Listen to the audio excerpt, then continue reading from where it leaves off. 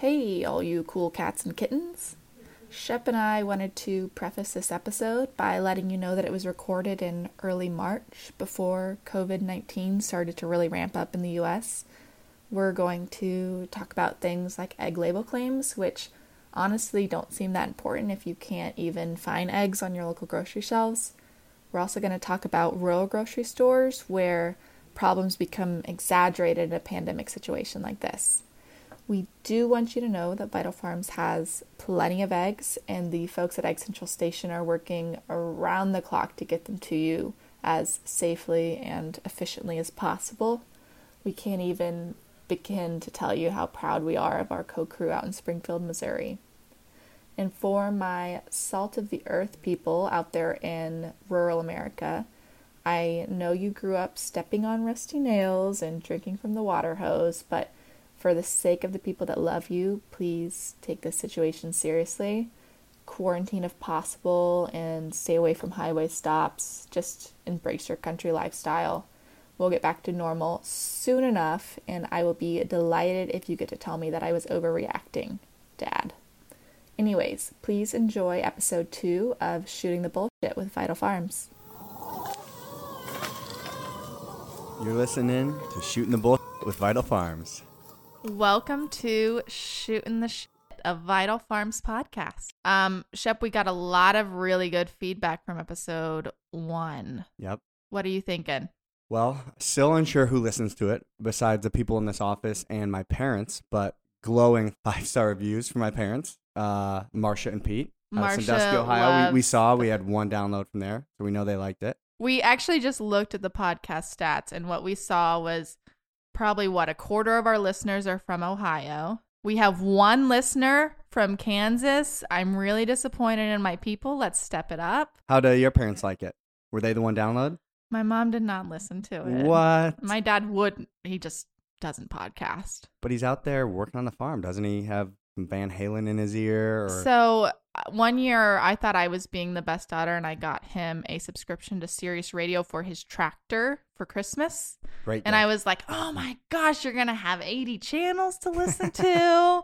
You can, because he loves pop radio too. I'm like, you're going to have so many options. And he still would listen to 95.5, the pop radio out of Dodge City, Kansas, because he liked his radio host.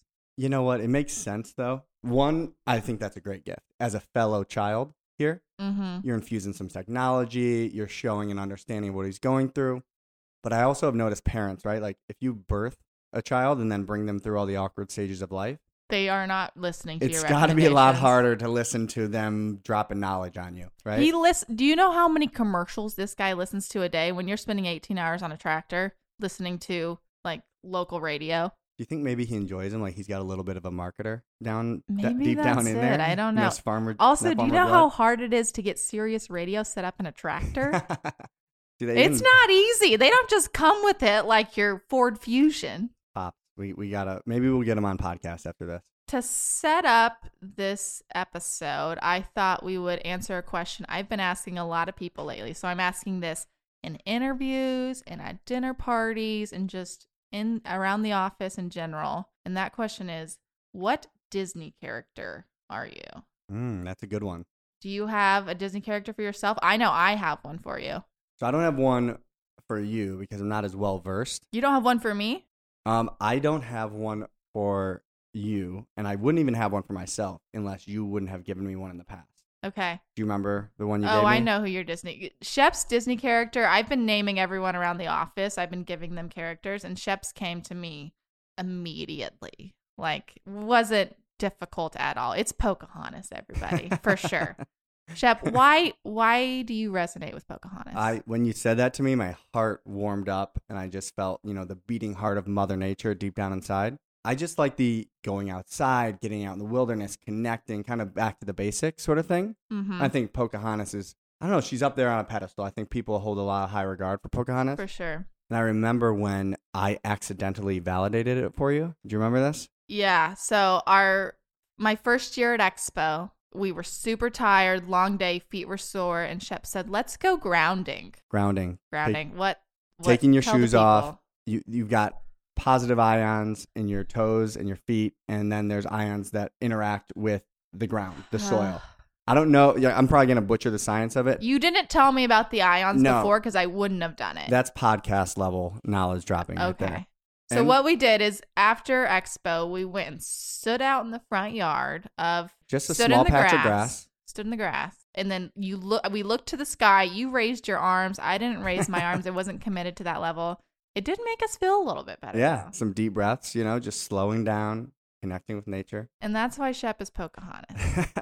Okay. So I'm Pocahontas. Okay, who's my Disney character?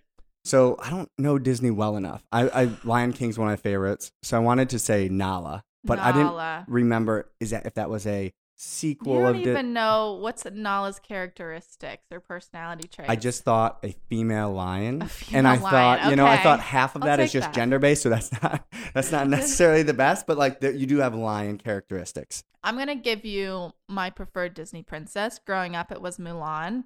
If you want to take it one level deeper, I've been told I'm almost a 100% match for Edna from The Impossibles. Was that the daughter? No, Edna from The Impossible. She's the one that makes their costumes. From Incredibles. Our producer is nodding his head. He knows who Edna is. Let me explain. Well, our producer has a child, so take me off the hook, okay? I'm not as well versed in Disney nowadays. But So Edna is the one that she lives she's a recluse, basically. She lives alone, and she gets hit up once every 20 years to make costumes for superheroes.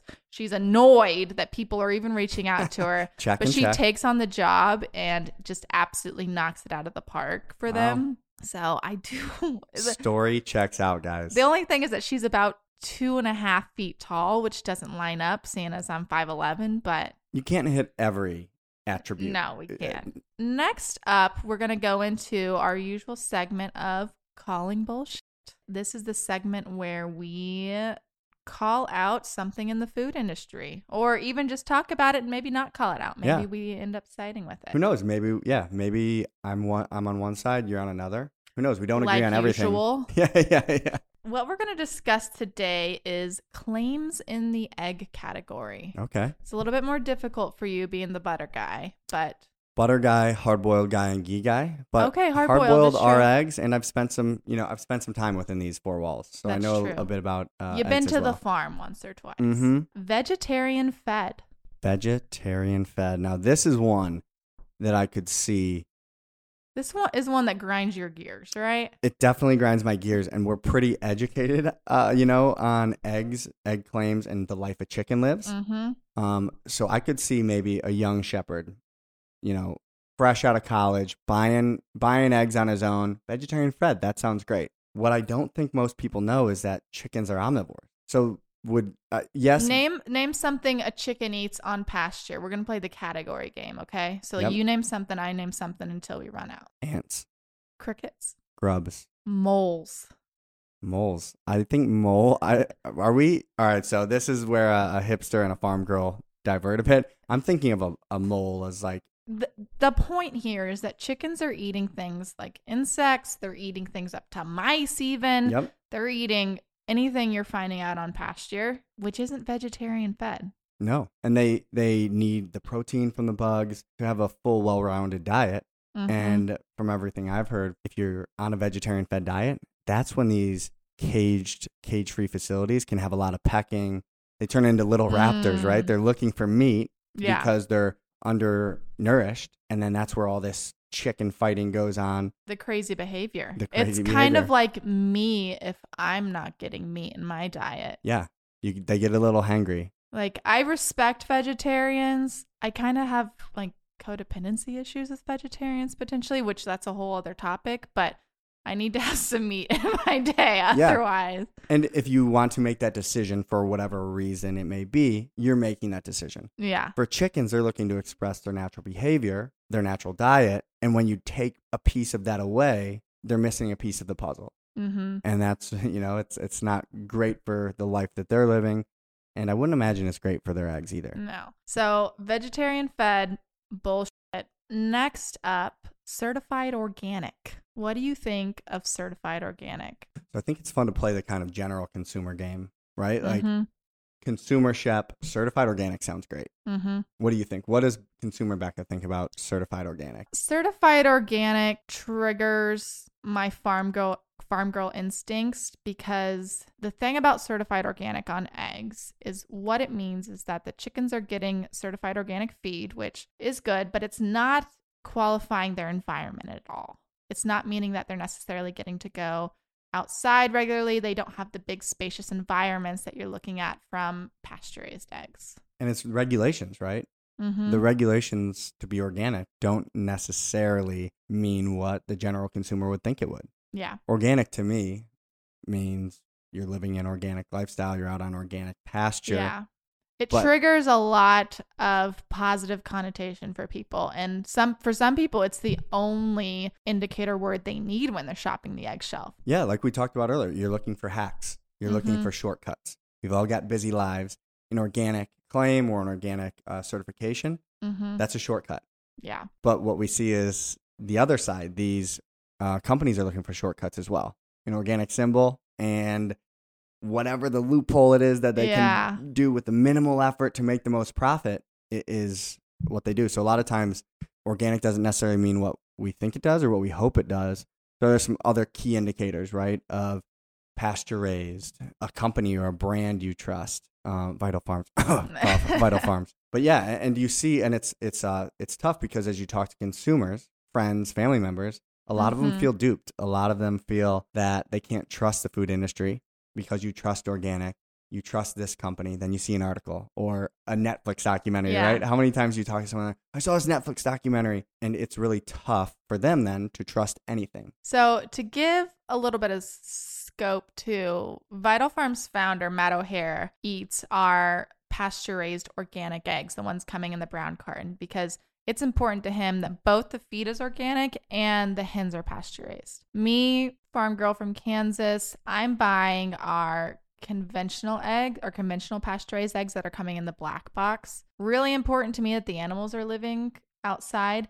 Less important to me on the feed piece. So I'm open to evolving that opinion, but right now that's where I'm at. And honestly, that's where a lot of consumers are at, just based on demand for our products. Definitely. So those are egg category claims. If you have any other category claims you want us to call shit on, write us in. Let us know. Info@Vital Farms. Next up is our Give a Shit segment where we talk about things that we're passionate about. And I have a question for Shep on something that I know he's super passionate about. And this is butter coffee. Butter coffee. I've been really tired in the mornings. And I know you drink butter coffee every day. I think I kind of wrote it off the first time you brought it up because it seemed a little too hipstery for me, to be honest.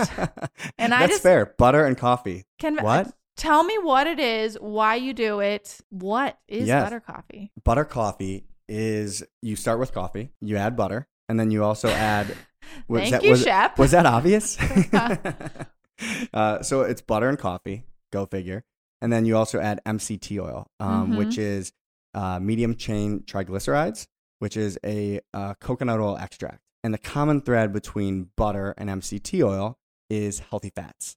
A healthy fatty acid profile. Okay. So you put that in a blender with coffee and blend it up. It almost turns into a latte, like a nice caramel colored drink. What's your fat content in this? Is this something I want to be drinking on an everyday basis? Great question. Great question. So what we know is that saturated fat doesn't directly lead to heart disease as long as you use it in moderation. So there are saturated fats within butter. We know that. But fats are back. So what's moderation? Is every day drinking butter coffee, is that okay? It is for me. I think I'm healthy and thriving over here. Okay. But talk to me in 20 years? No. Shep thinks he's healthy and thriving. Yes. Moderation is if you start your day with butter coffee. So I don't eat breakfast during the weekdays. I'm not necessarily an early person. I'm more of a night owl. Okay. So to get my day started quick, I just do a butter coffee and hit the road. So when's the first time you eat during the day? Usually 11:30. Okay. 11:30, 12, maybe on crazy days 11 o'clock. So I do eat a bit earlier, but it's kind of the same thing, the intermittent fasting. It's not quite all to bright there, but I don't necessarily feel hungry. So I listen to my body and I don't need to eat breakfast right off the bat. So have you ever eaten breakfast? What did you eat growing up? Yeah, so growing up, I mean, that's that's crazy town, right? I mean, I was trying to get Cinnamon Toast Crunch. You're saying second grade Shep wasn't drinking butter coffee? No, unfortunately not. Did not have skinny jeans and was not drinking butter coffee back then. Growing up, it was a hodgepodge, right? On the weekends, similar to now, bacon, eggs, toast, that sort of thing. Mm-hmm. The weekdays, it was cereal, definitely. Favorite cereal? Favorite cereal as an adult, Cinnamon Toast Crunch. As an adult? As an adult. I don't That's eat an aggressive adult cereal. It's like I don't eat it for breakfast, but it's like if I see it and I walk down memory lane, a little nostalgia. Do you have some in your pantry right now? We do not. Back to butter coffee. Is we were moving at 1,000,000 miles an hour, but butter coffee, the idea is it's a way to start your day without eating. So you don't typically pair it with a breakfast, hence the moderation, right? I don't typically do it with a big bacon, egg, breakfast, and butter coffee. It's a quick way to start my day during the week. The fat content help with satiate your appetite. And it also reacts with the caffeine to have a bit of a more slow burn on the caffeine. So if I wanted to start drinking butter coffee, what does that look like? Like, do I put a stick of butter in there? So I use for 2 cups, 2 tablespoons. Okay, so you put 2 cups of coffee, a mug or an actual cup measurement? A full French press of coffee that nets out to 2 Yetis worth for Kylie, my wife, and I, and myself, and then 2 tablespoons of butter and a quick squeeze of MCT oil. And I mean quick. You do not want to overdo it. What happens if you overdo it on the MCT oil? PSA, it could be a laxative. Oh. I don't know if we're going to have to. We might have to edit this out. I know we're explicitly rated, but yeah, it can be a laxative. So you want to be careful with the MCT. And I do have to admit, you're much more focused and with it in the mornings than I am. I'm a lot less productive in the mornings. Wow, this is an admission that I had not heard before. You've been calling me out for rolling in at about 9 a.m. for the past 2 weeks, so. Well, if I get in any minute before 9 a.m., I'm looking at everyone else as if they're lazy. It's like if you somehow get the front row of the plane and someone has to walk past you, it's like, ugh. You feel very self-righteous when you get there before your coworkers. If I get in before 9, everyone else here is lazy. Okay. Great. So we dropped a little knowledge on butter coffee, something that I definitely give a shit about. Yeah. Very passionate about. Drink it every day. What about you? What do you give a shit about? Something that's been on my mind a lot this week is rural grocery stores. And I apologize for everyone. I don't say the word rural very well. It kind of sounds like I'm gargling. Is it because you're too close to it? Like maybe that's it. Yeah. I'm going to say small town grocery stores from here on out. My hometown, Spearville, Kansas grocery store closed a couple months back, which is really crazy. And that means that my family now has to drive 20 miles to get a gallon of milk. How close was it before? 6 blocks. Okay. So you were really close before. And I think it's a mile in the city in an urban area and 10 miles in suburbs or rural areas to be considered a food desert. So now your hometown is considered, and where your parents live, considered my a food family, desert. My dad's a farmer, so he's one of the people feeding America, lives in a food desert. That does not seem right. Something about that. Which is honestly, it's really true of a lot of small town USA. There's been this huge exodus of grocery stores in the last couple of decades for a variety of reasons, but it just does not seem fair for the people that are feeding America that they don't have grocery stores nearby. No, it's not right. They should be able to feed their families the same way that we do, if not better. Yeah, there's a couple of reasons that I found out why this is happening, and one of them is that farms are getting bigger and bigger. Conventional farms are getting bigger so it becomes less farmers, more land per area. And so people are leaving small towns, if that makes sense. Totally. As conventional farmers get bigger and farmers just need to make money. Yeah, and this goes back to what we talked about on the last podcast of your why. Farmers. And Russell Diaz-Canseco, our CEO's why. Farmers. They often get the short end of the stick just by nature of how businesses are set up, by nature of being in more rural areas as everyone moves to these cities. Yeah. They get left behind. So I have been thinking a lot lately about what's next and how you solve a huge problem like that. I mean, it's not just an easy fix. So what is the solution for food for people in small towns? I'm racking my brain and it's been really difficult. Is it smaller markets? I know when I lived in Arkansas, there were Walmart neighborhood markets that were much smaller. These grocery stores, I will tell you, the grocery store in my hometown is called the Merc, short for mercantile. Okay. It's smaller than a Walmart neighborhood market Wow. by far. And there's not enough.